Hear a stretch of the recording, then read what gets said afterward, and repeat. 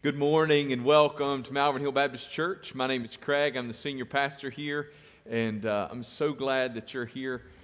Somebody in the sound booth would turn those window lights on. That'd be awesome. Oh, look at that. Now, that's great. See, isn't that prettier? We're glad that you're here on this 4th of July weekend. Thank you so much for being a part. We are taking a break from the book of Acts for the entire month of July. So this Sunday we're going to be in 1 Corinthians chapter 13. 1 Corinthians chapter 13, that patriotic chapter about love that has seemingly nothing to do, right, with the 4th of July. Thank you for being with us. If you would stand with me in honor of God's word, I would appreciate it. I'm going to read to you 1 Corinthians chapter 13.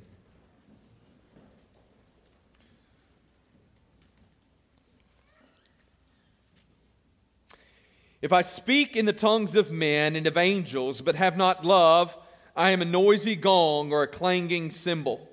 And if I have prophetic powers and understand all mysteries and all knowledge, and if I have all faith so as to remove mountains, but have not love, I am nothing. If I give away all I have, and if I deliver up my body to be burned, but have not love, I gain nothing. Love is patient and kind. Love does not envy or boast. It is not arrogant or rude. It does not insist on its own way. It is not irritable or resentful. It does not rejoice at wrongdoing, but rejoices with the truth. Love bears all things, believes all things, hopes all things, endures all things. Love never ends. As for prophecies, they will pass away. As for tongues, they will cease. As for knowledge, it will pass away. For we know in part, and we prophesy in part. But when the perfect comes, the partial will pass away. When I was a child, I spoke like a child.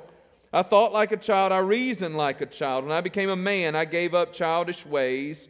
For now we see in a mirror dimly, but then face to face. Now I know in part.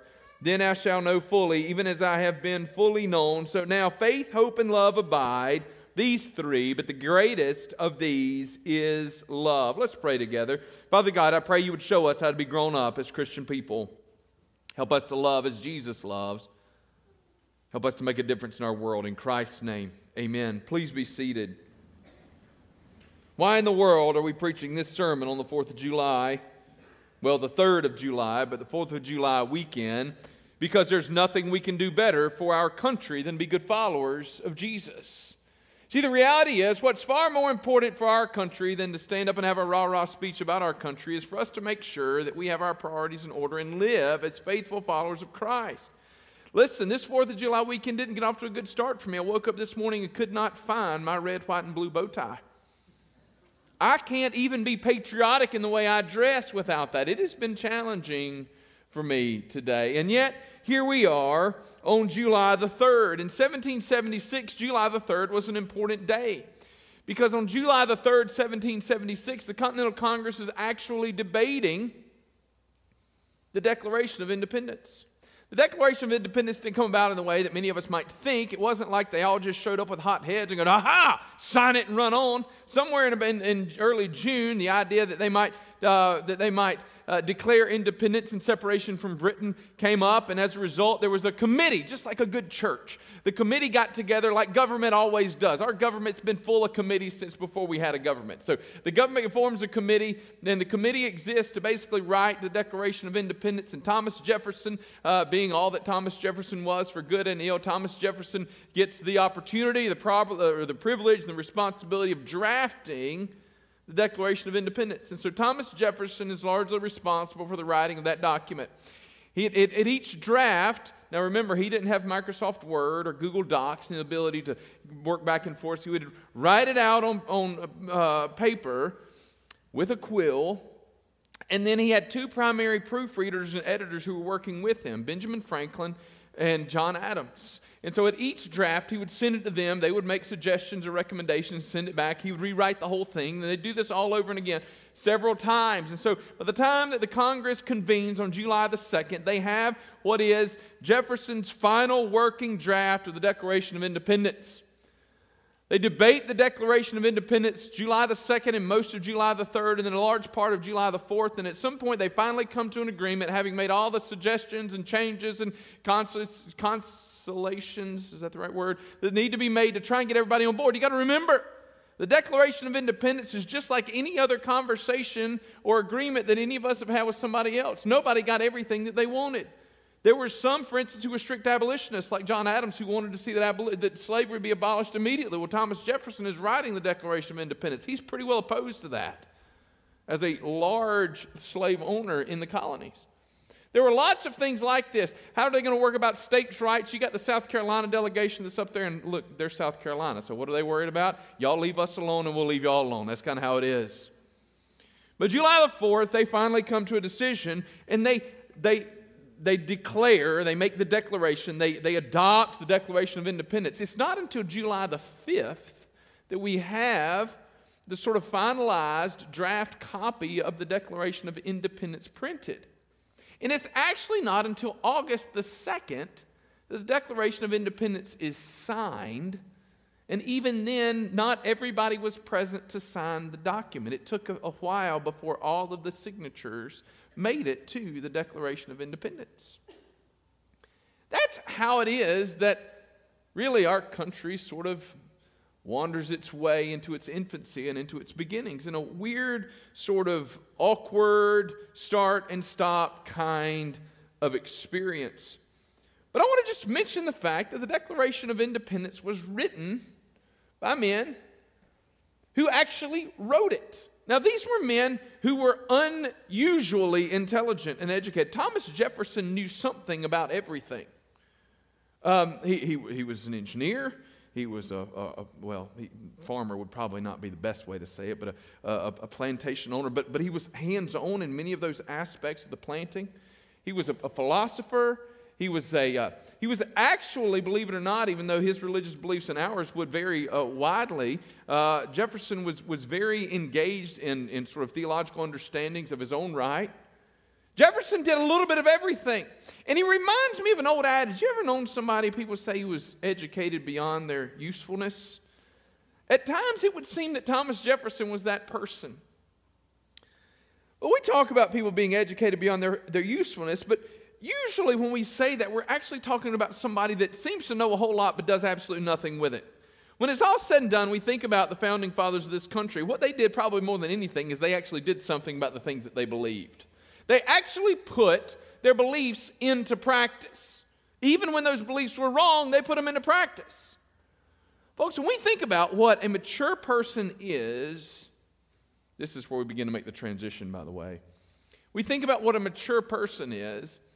We rarely think about maturity being all about how much a person knows. Just imagine if somebody wanted to run back and they talked about all the things that somebody knew on July the 4th, 1776. Nobody really cares today about who the smartest person was in Philadelphia that day. The only names that are remembered are those who actually did something about what they believed.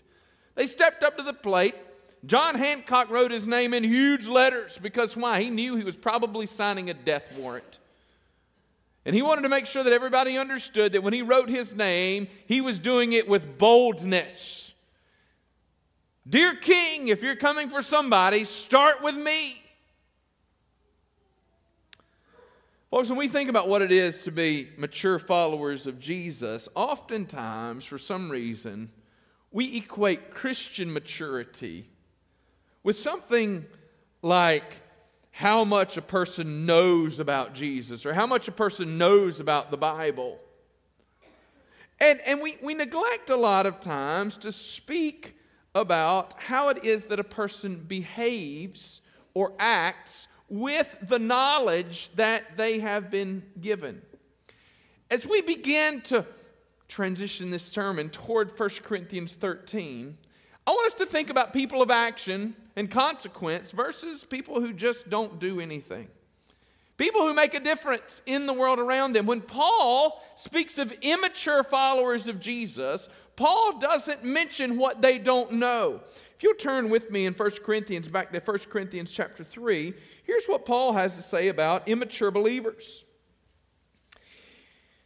He says, "But I, brothers, could not address you as spiritual people, but as people of the flesh, as infants in Christ." So not spiritual, but fleshly. Moving forward, verse 2.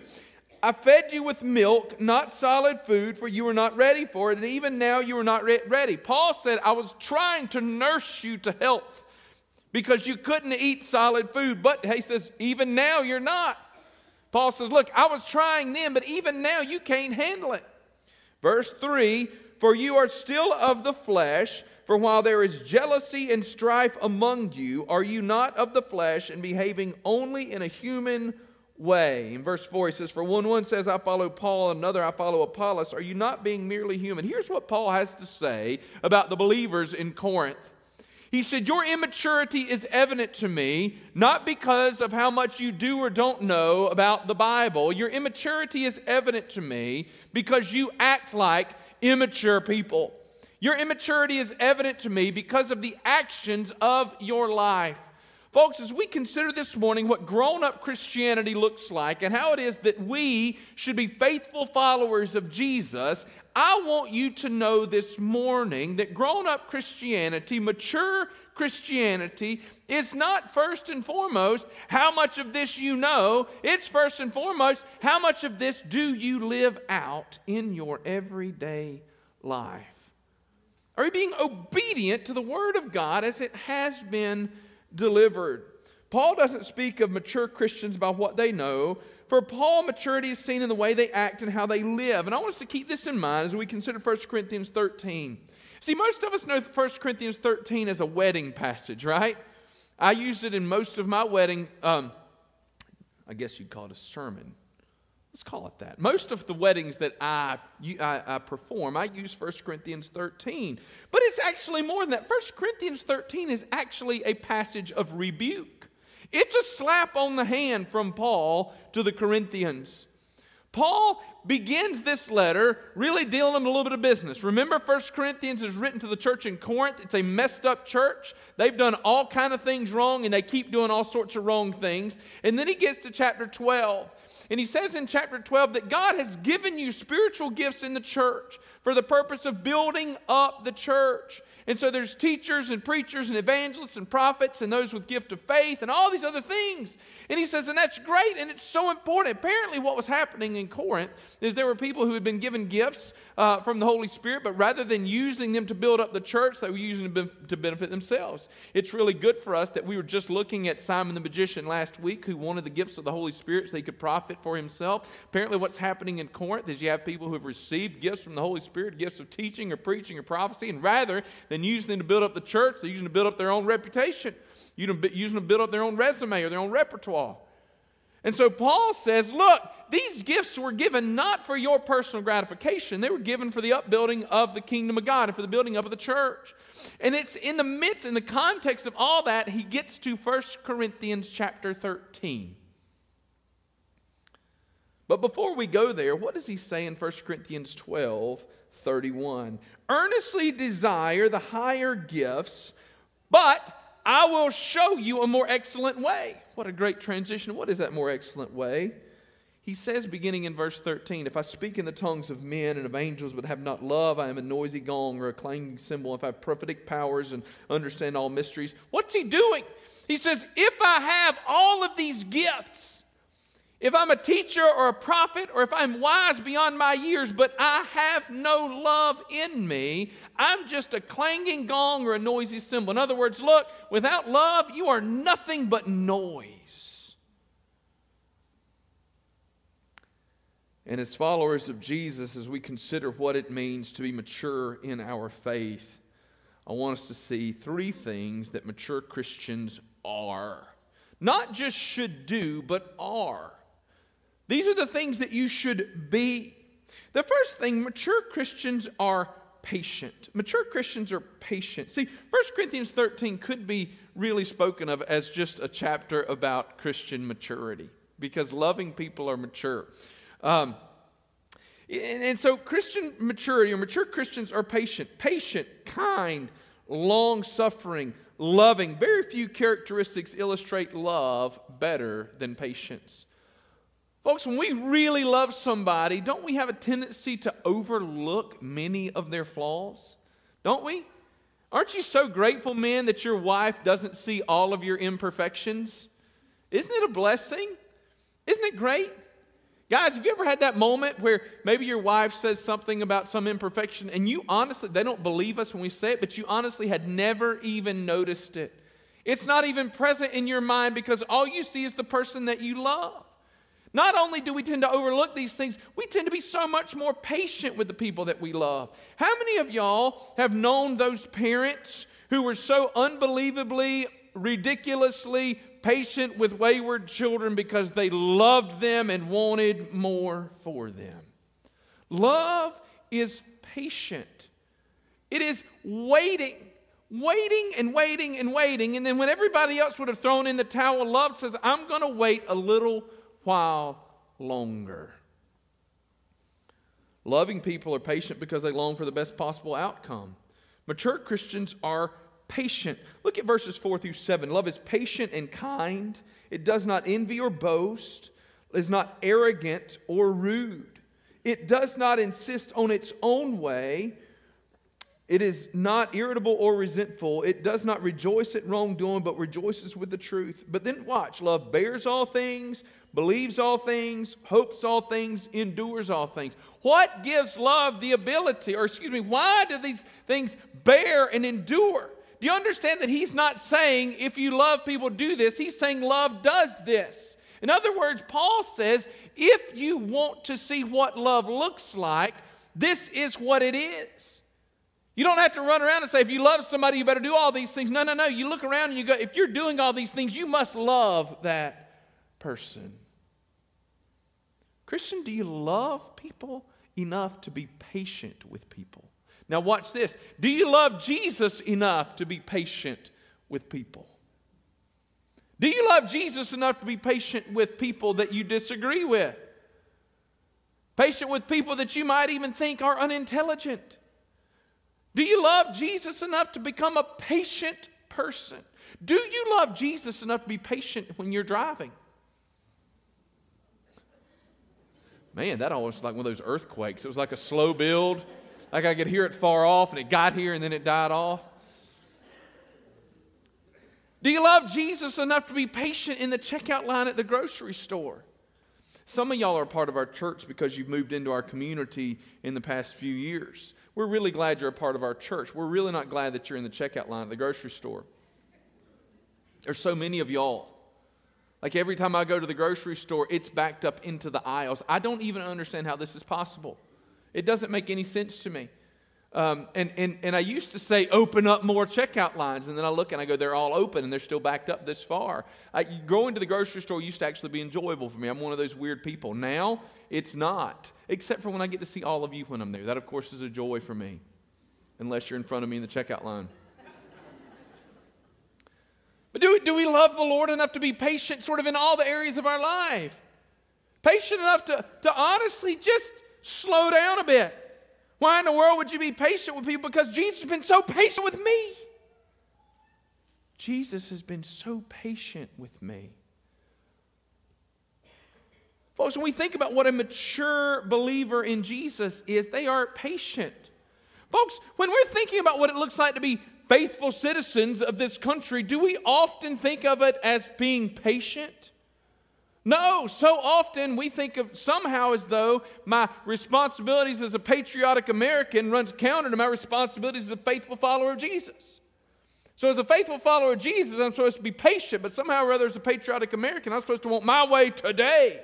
Do you understand that we're going to reach a place where we have to make a decision? Am I going to follow Christ or am I follow the spirit of the age? Let me tell you something. Our country would be better if it was filled with a whole lot of Jesus-loving people who are more concerned with what Jesus wanted than anything else. Love is patient. And if love is patient, then watch. Mature Christians are patient because mature Christians are to be loving. You say, Craig, what do you mean? Jesus or God says what? God is love. And we are to be imitators of Him. What does that mean? We are to be defined by our love. Folks, are you patient? Parents, are you patient with your children? You know, this is my greatest struggle in life. I wish it wasn't, but it is. I was with my wife and kids are out of town this weekend. They deserted me. And they'll be back this afternoon. But last night I was invited over with some folks to eat some food and watch some fireworks. And so they had all of their children, and I had none of my children. That never happens in my life. I have 4 children, and I went to a place where there were children, and I had 0. I didn't even have a wife. It was just me. Me and my chair and my seltzer water, and I brought my fan too. Because why not? And I had so much fun listening to all these parents parent their children. I just laughed. I mean, laughed hard. I was so patient with these kids. They weren't all being good, but I didn't even care because they didn't belong to me. Do you know how patient I am with y'all's kids? I'm so patient with y'all's kids. Right? I am.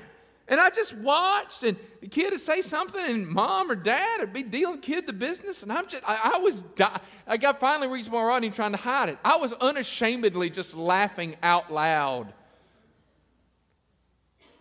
Because it's easy for me to be patient with your kids. It's hard for me to be patient with mine. Like if my kid had been there, I'd be like, you stop that.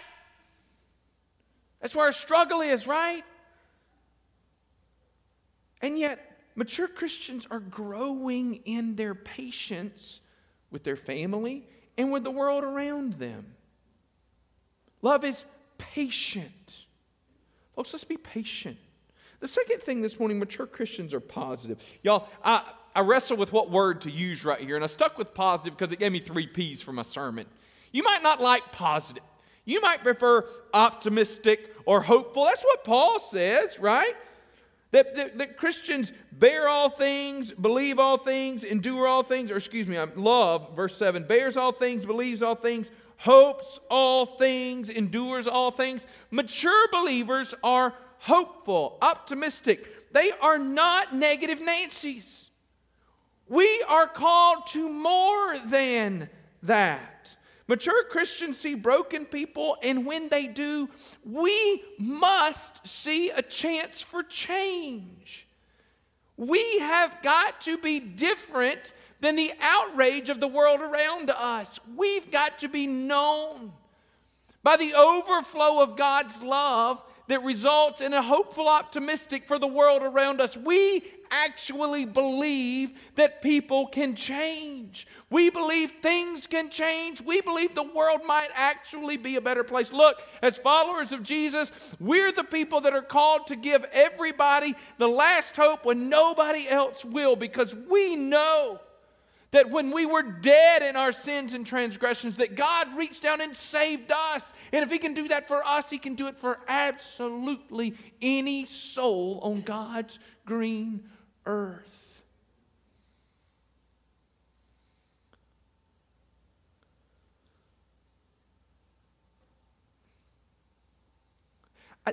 I think one thing that bothers me a great deal, even about the church today, is how quickly we are to throw our hands up as Chicken Little, right? The sky's falling, the sky's falling.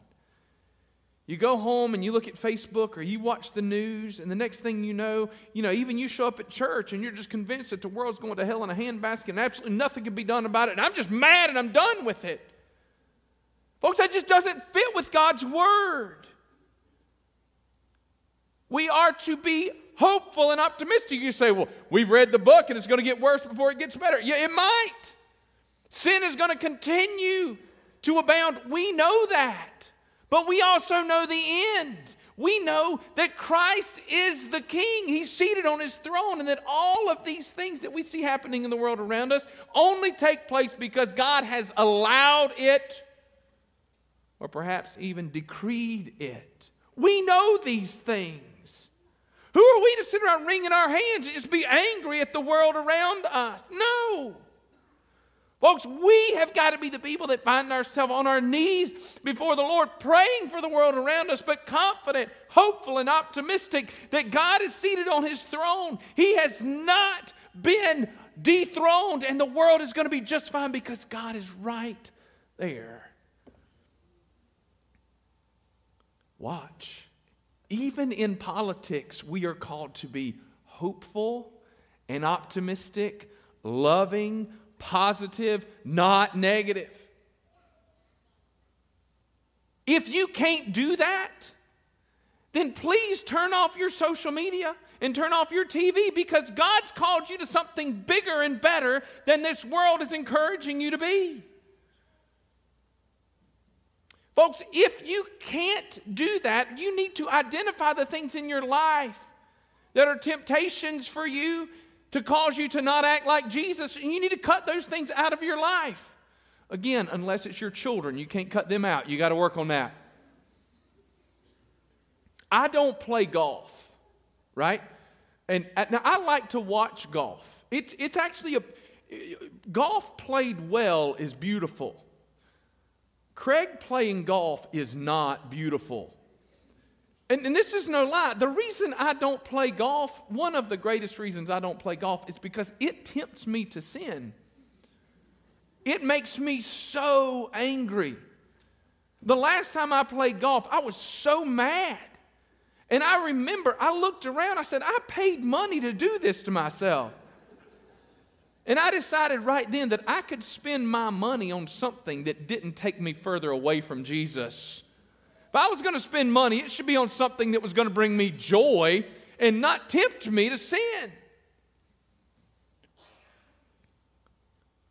Folks, are there things in your life that are pushing you away from the hopeful optimism that Christ is calling you to have? Do this for me. If you can find those, excise that cancer from your life. Because mature followers of Jesus are expected to be filled with hope. What keeps us from being filled with hope? Well, if we go all the way back to 1 Corinthians chapter 3, Paul says it's because we're fleshly and not spiritual. Now, it actually makes perfect sense when we think about the world around us, doesn't it? When I indulge my flesh, my sinful flesh nature, I tend to focus only on sort of the bad things in the world around me. And then I sit there and I stew on it for a while, and after I stew on it for a while, I find myself all up in all of my feelings, and I've no longer saw hope in the world around me or considered how I might love my neighbor as Jesus commanded me to do. Instead, the only thing I know is all these stupid people in the world around me aren't doing things I want them to do, and I'm just mad at everybody. And then I'm going to show up at church. I'm going to be mad there too. Paul says, you are fleshly. I need to go back to drinking spiritual milk because you're not ready for the hard food, the red meat of the gospel. Folks, listen to me, please. If you have found yourself becoming negative and angry and impatient, and you've somehow convinced yourself that you have to be that way so that you can hold the line for Christianity and Christ in this culture,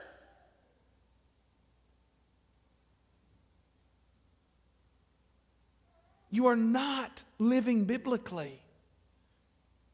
You're instead indulging your flesh.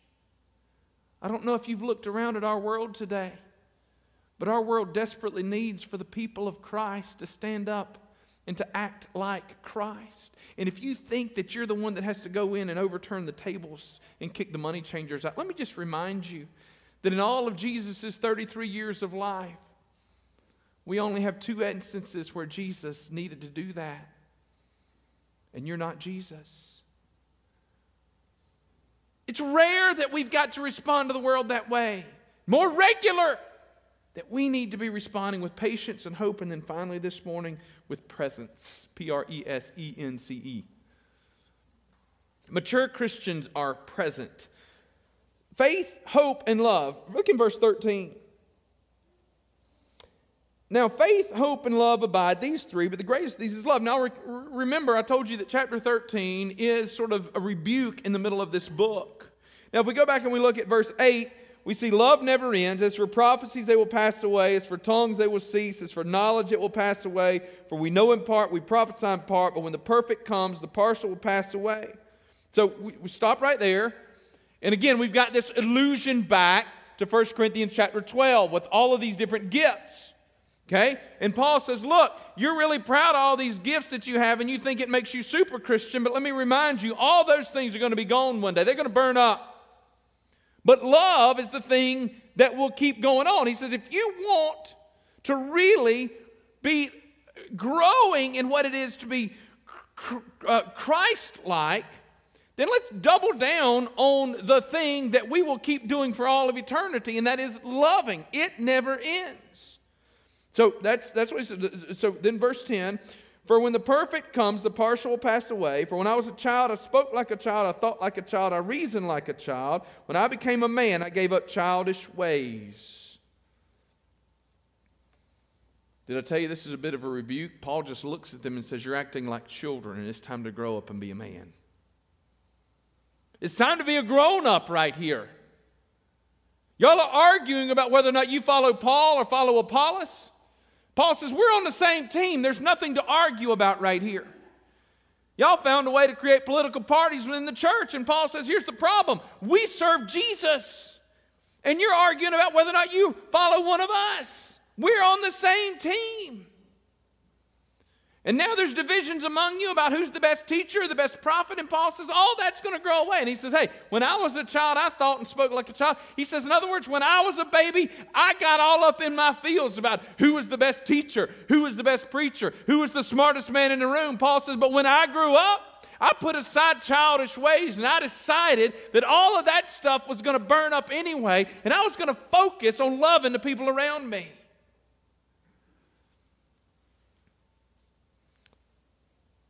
And then he says, so now faith, hope, and love abide, these three, but the greatest of these is love. Why is love the greatest? Faith is trust. Trust in what? Trust that the Lord is going to get you there. Faith is believing in God and His perfect plan. It's trust in Christ. So we might say that faith is like this. Faith is God saying, trust me, I'm going to get you there. Trust me, it's going to be okay. This is faith. We're just sort of a absolute confidence. I don't know where we're going, but I know that if Jesus is taking me there, it's going to be fine. So I'm going to trust Jesus to get me where I need to be. Faith. Hope is a confident expectation. So I have hope that there is salvation laid up for all who trust in Jesus, for instance. So if faith is, trust me, it's going to be okay. Hope is, because you trust me, that's where we're going. You understand? Like over there is where we're headed. You can't see it yet, but that's where we're headed to. I have hope. I have faith in Jesus' ability, willingness, and desire to save me. I have hope in an eternal home laid up for me with Christ. Okay, subtle differences here, but there is a difference.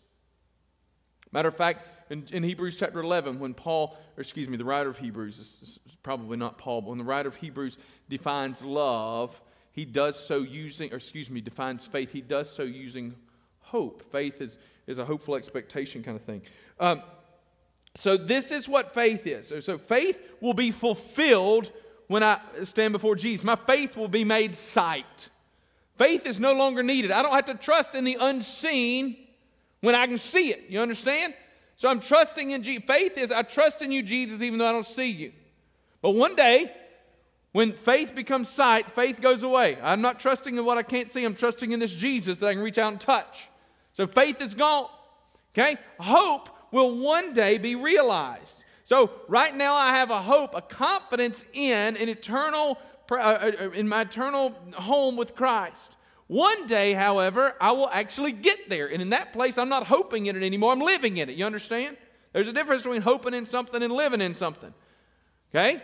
So that's it. So my faith will be fulfilled. My hope will be realized. But love will never end.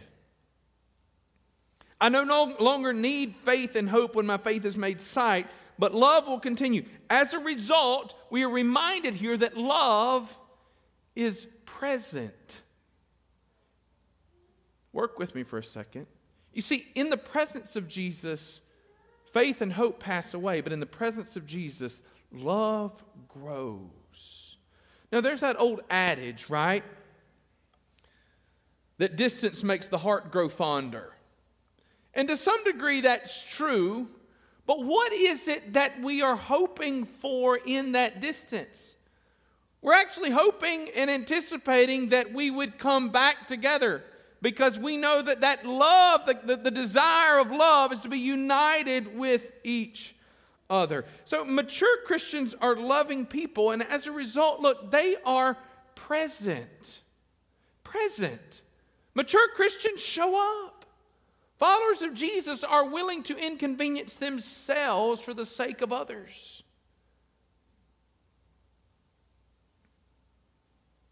And if that doesn't make good sense to you, I want to remind you of a couple of the teachings of Jesus, right? Remember, he said that love God with all your heart, mind, soul, and strength, number one. Number two, love your neighbors yourself. So there's this love aspect. But when he's asked what is love, do you remember what he told the story about? It was the story of the Good Samaritan. So you got a priest that comes by, they ignore him. You got a Levite that comes by, they ignore him. The person who loved the Samaritan was the person who picked him up, who got in his business, who provided care, who did what was necessary. He was the person who was willing to be present in the life of somebody else who had absolutely nothing to offer in that moment. Are you present in the lives of others? No, look, I get it. Like some of you, I don't want you to feel sort of being preached at this morning if you're the person that says, I wish I could be, but I just can't get out, you know. I'm 85 years old and I've got limited mobility, or I've got these health issues. I understand that completely. But what I'm asking instead this morning is for those of you who are physically able, what keeps you from being present in the lives of other people? You know, I find that when I force myself, because sometimes we have to force ourselves, right? If we're all honest, to be regularly in the presence of other people, you know what I discover? I discover it gets a little bit easier for me to be optimistic. It gets a little harder for me to be negative. And believe it or not, I actually begin to be a little bit more patient. It happens.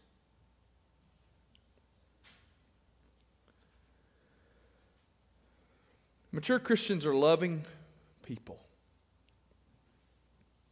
We started off this morning talking about Thomas Jefferson and John Adams and Benjamin Franklin. So Thomas Jefferson and John Adams would later become rivals. And as a result of that, political rivals. And so Adams is president, serves one term. Jefferson beats him. And after that, they don't speak. I mean, this is like high school drama, maybe middle school drama. It's maybe that bad. You've got two of the most important men in the founding of this country. Matter of fact, two of the most important men in world history in the past, 300 years or so. And yet, these men get so frustrated and angry with one another that they allow it to drive a wedge between them. They go from being close friends who communicate regularly to not speaking to one another, I think, for 12 years. 12 years. Before another friend intervened and encouraged them to rekindle their friendship. And this friend urged them to rekindle their friendship in large part because he believed that it was important for the overall health of this young nation that two of its most important founders should not live at odds with one another. Hey, if you two who have created and sort of advocated for this idea of representative democracy, if y'all can't find a way to get along together, what hope do we have for the world around us? Thomas Jefferson and John Adams were not Christians. Jefferson famously, John Adams maybe not quite so famously. John Adams was an incredibly moral man, but refused to believe in the resurrection of Jesus Christ. So their story is not really about what should Christians do, because they weren't. But it's a really good reminder for us that if we're not careful, even grown adults can act like middle school kids. Well, folks, if we're not careful, even grown-up Christians can start acting like middle school Christians. See, we can get sort of so comfortable in who we are that nobody pushes back against us. And we stop digging in. And then, hey, watch. We start making ourselves feel a little bit better. I learned 2 more memory verses last week. Everything's going fine. You know, I'm at church every Sunday. Don't tell me I'm not a good Christian. And then you get these hard things from Paul that rubs up against us in the wrong way, because what Paul says is, oh, by the way, I'm less concerned with how much you know and more concerned with how much you're putting into practice. And hey, Corinth, you've done a really good job at having a whole lot of people there talking. Y'all done a great job at debating and arguing. And Paul says, but it all just shows me how immature you are in your faith. You imagine reading this for the first time? So the way this would have taken place is somebody would have been elected as the reader, and they would have stood up in front of the whole church and they would have read this letter out loud. So the whole church would have heard Paul's words. So if you're the guy who's been elected to read it, then you probably get like the advanced copy. You know, you read it first time, make sure you can say all the names and all the words, and then you get there and you're like, oh, I've got to say this stuff out loud? Don't you know he wishes he could have called or texted Paul in that moment and be like, hey, are you sure you wanted to use this word right here? You wanted to call them all childish? You want me to tell everybody here that they need to be drinking milk instead of eating hard food? Really, Paul? But the answer, of course, is yes, absolutely. Paul wanted and needed to remind the church that being a follower of Jesus has a whole lot to do with acting and living like a follower of Jesus. And folks, I want to remind you today, even though I don't have on my patriotic tie, that we will be the best citizens of the country that the Lord allows us to live in if our priority will first be about living as best as we can for Christ and trusting everything else to sort itself out on the back end. God has allowed us to live in a country where we can worship Him freely. How dare we trade our worship of Him for our worship of our own political desires? He's given us this privilege to steward faithfully. Let's make sure that we give Him the glory that He deserves by working diligently to live our lives in accordance with His expectations and not expectations that are placed upon us by worldly powers and worldly desires. How do mature Christians behave? They act like Jesus. They work diligently to love each other and love the world around them. But more than anything, they put their focus on loving the Lord who's created us all. Mature Christians are patient and positive and present. And mature Christians are salt seasoning the world where God has placed us. This morning, that's the invitation. Are you loving? Are you really loving? God so loved the world that He gave His only Son, that whosoever believes in Him would not perish but have everlasting life. Do you love the world around you sacrificially? Do you love them in such a way as to honor the God who has loved you so much? It's a call that God's put on our life. It's an expectation that we don't get to avoid just because we don't like it. This morning as we sing, perhaps some of you should come pray this morning, confess that you've not lived a life that is loving.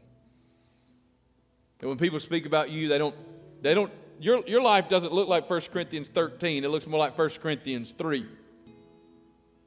Folks, if that's where you are today, can I encourage you to get over all of your excuses?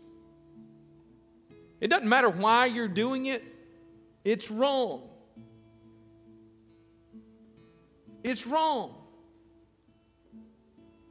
So repent today and follow Christ with all that you have.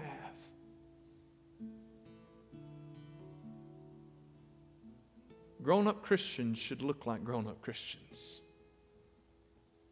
And I want to encourage you today to be grown up in more than name only.